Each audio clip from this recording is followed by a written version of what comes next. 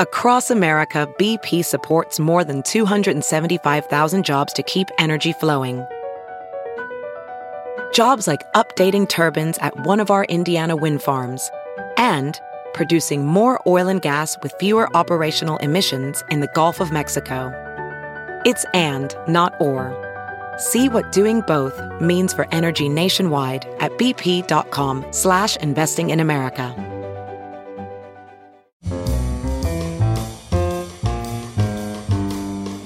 This is Merriam-Webster's Word of the Day podcast for Saturday, June 6th.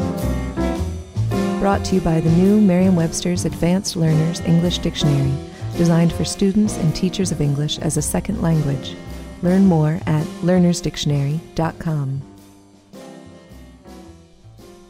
The word of the day for June 6th is higgledy-piggledy, spelled as two words hyphenated higgledy hyphen piggledy. Higgledy-piggledy is an adverb that means in a confused, disordered, or random manner, as in this sentence.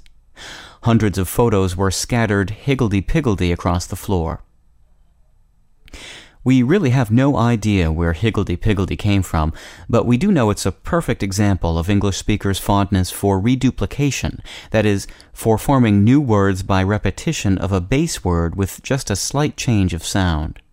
In this case, the base word might actually be the second term, which is loosely reminiscent of pig, and calls to mind the possible association of pigs with disorderliness.